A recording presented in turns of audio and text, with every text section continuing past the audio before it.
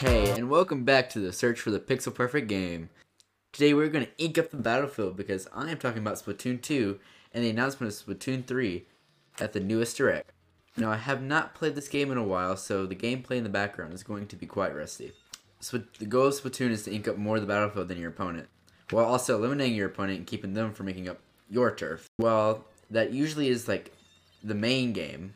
There are other game modes. Right now I'm playing Tower Control, and our goal is to keep control of the tower by inking it and claiming it as our own.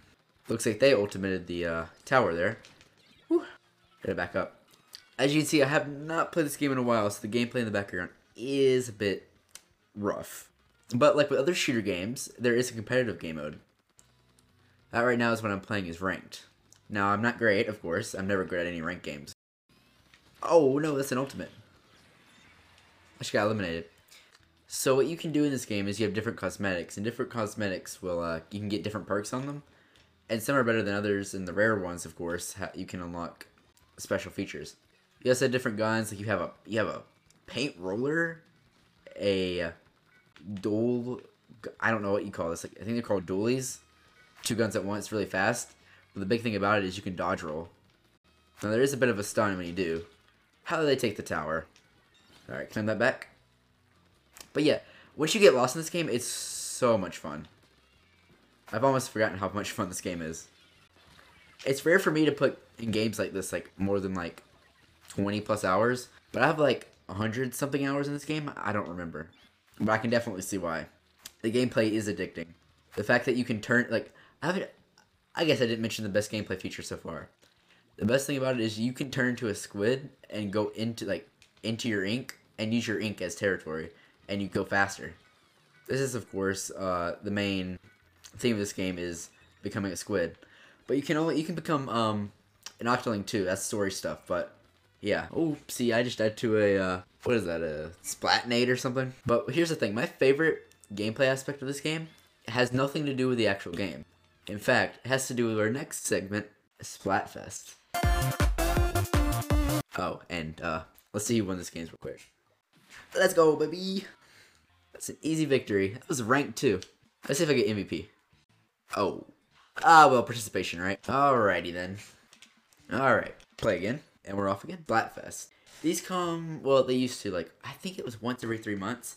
And they would have options like ketchup mustard, orange juice with, was it pulp or no pulp? Just things like that. And they were a lot of fun because what you did was you had a community split up and they would fight. And whoever like get the most points and the percentages would win the Splatfest. So if we had one team that everyone was really popular, it usually would win. But the underdogs, of course, I actually had a chance because if you have a smaller amount of people, it means your win percentage will likely be higher. So they would usually win one category, but the popular would always win. So it was basically the community had to fight for their side, and it's a really unique idea. I think my favorite one was it was ketchup or mayo or something like that. But like all of them, I mean, it was so much fun playing around with the community. Like you would get different titles for like how much you played, how many times you won. But I don't know what it is like about this game, but the gameplay is just so much fun. Now I'm doing horribly in this game right now, but I don't know what it is about it, but I want to respond so badly. But I do need to focus a little bit because my rank is on the line, and I probably shouldn't have been playing ranked when I'm doing a podcast. But I was just saying about Splatfest is it would be that day that was like a celebration almost. That was like, everybody get on Splatoon now. Or fight for our side. Because a good community makes the game really good. And that's what I love about this, is the community is awesome. Nintendo has already said that they're not updating this game anymore. It's already reached its final like gameplay patch, but that doesn't mean they're done with Splatoon. Splatoon is not a Dan Fred Shrines at all, and we'll talk about that later. But I need to not die here. Okay, I did die, but I did get my ultimate out of the way. Alright, so that was a shorter segment. I don't really have much to say about Splatfest. I mean, they're a lot of fun like the rest of this game, but there's not really much, like, a lot I can talk about because I don't remember most of them. There hasn't been a Splatfest in, like, around a year now because they're done doing them. They did replay some of them, but it's not as fun as the first time when you everyone's excited for what's the topic going to be this week.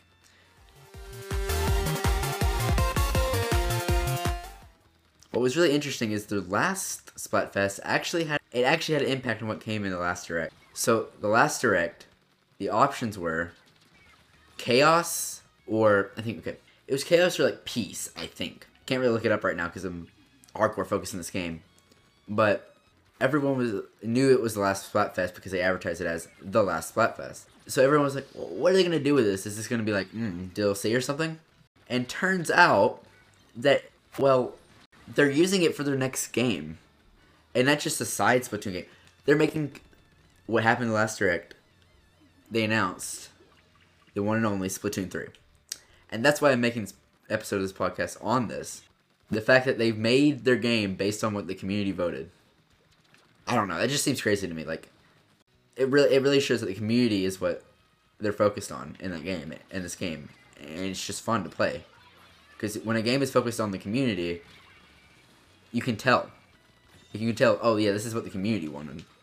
But yeah, the Splatoon 3 Direct trailer started out in a desert, first of all. You can now, in the next game, you can actually choose Octoling as well, because Octoling was like a thing in this game with the DLC. But not only can you choose Octoling as you can in this game, if you buy the DLC, you can also make your own little Salamoid, which is like this little fish guy you can have as a pet in the trailer. Also, we just won by 1 point. But, like, the first trailer, literally, there's so many features. They showed the customization of the new Inklings, Octolings. Ton more than this game. Honestly, that's what I hate about this game, is that you can't really, like, there's a ton of cosmetics, but there's not, like, a ton of options right off the bat. Like, you can change, I think, there's, like, very few hairstyles and very few, it isn't hair, but you can't change the eye color very much. For the next game, I gotta mention the saddest part about that announcement. The release date. Originally, in the beginning of the Direct, they said, oh, everything's gonna come out sometime in 2021, so when this announcement first came up, everyone was like, yeah, this is coming out this year, I can't believe it. It's coming out in 2022, so that's the only part that I'm like, really? But other than that, I'm 100% excited for this game. I am glad they're not trying to rush it, though. A rush game is never good than a game that takes a long time to make. I say my most hype part of that trailer is the new guns and stuff. They have a bow now, a bow. If I'm not, I'm maining that. I gotta main that. That just looks so cool. I don't know. Everything in this game is cool. Like the guns fit the game. Like you got a paint brush, a paint bucket, a whole like mop thing. It's so much fun. Also, I haven't mentioned this yet, but the soundtrack. The soundtrack. Even in like the new trailer soundtrack, I can already tell you it's better than Splatoon 2's. And Splatoon 2's is good. So for me to be already like, oh yeah, better already. That's a lot for me to say. For a game that I love the soundtrack for. I can tell Splatoon 3 is gonna have I can't tell in the trailer, like in the beginning, if they were in this like in a story mode or something. But if that's part of the story mode, I'm interested, because the Chaos and like Peace Splatfest, I don't know what they're going for, but it's going to be something crazy. Yeah, we lost, but hey, that's the thing. Games can go really fast or they can go really slow, and that was definitely not a good game for us. Then again, it is ranked, so you win some, you lose some. Alright, now on to my experiences, which you can see me playing the game. I'm going to tell you, this game, even, like, I would say, I mean, the new game's coming out in a year. I wouldn't, like, 100% recommend buying it just right now, because, like, wait, maybe, well, actually, no, now I think about it, yeah, you might as well, because you'll get, like, a year of this game. So you get more than a Pokemon game. So yeah, buying it right now, I mean, even if there's no updates, a ton of people are still playing, as you can see. Lobbies fill instantly. Now, a little bit of that is because people are coming back after seeing the Splatoon 3 announcement, but this game has always had people to play on. I say the story mode, from my experience, is super good, but also super hard. So, like, if you're into challenges, like, the main story is easy, like that one you get right away. But the DLC story, that thing is hard. I mean, they do allow you to for like the main storyline, if you want to just skip levels if they're too hard. But if you want 100% and get that like the golden hairpin, I think it is, that requires a ton of time. You know, one you have to 100%, and then you have to play against this hard boss that's like another a squid, I think. I'm not even gonna say the agent name because there's so many of them. But it's just like this game has so much to it. Also, I think the DLC is only $20, so for a $20 add-on to an already amazing game that you can get thousands of hours on, honestly. This is a game you can main or just play in your free time. That's one thing about having a game on the Switch. Wait, did we win or lose? What just happened?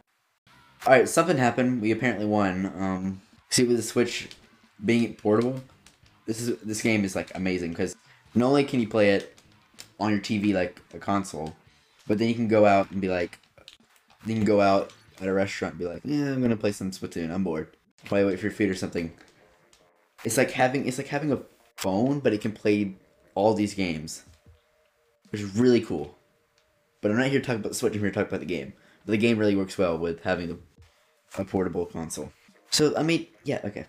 So that's really all I have to talk about. I can go on and on about this, but I kind of seem like I'm rambling right now. And apparently I got kicked for something.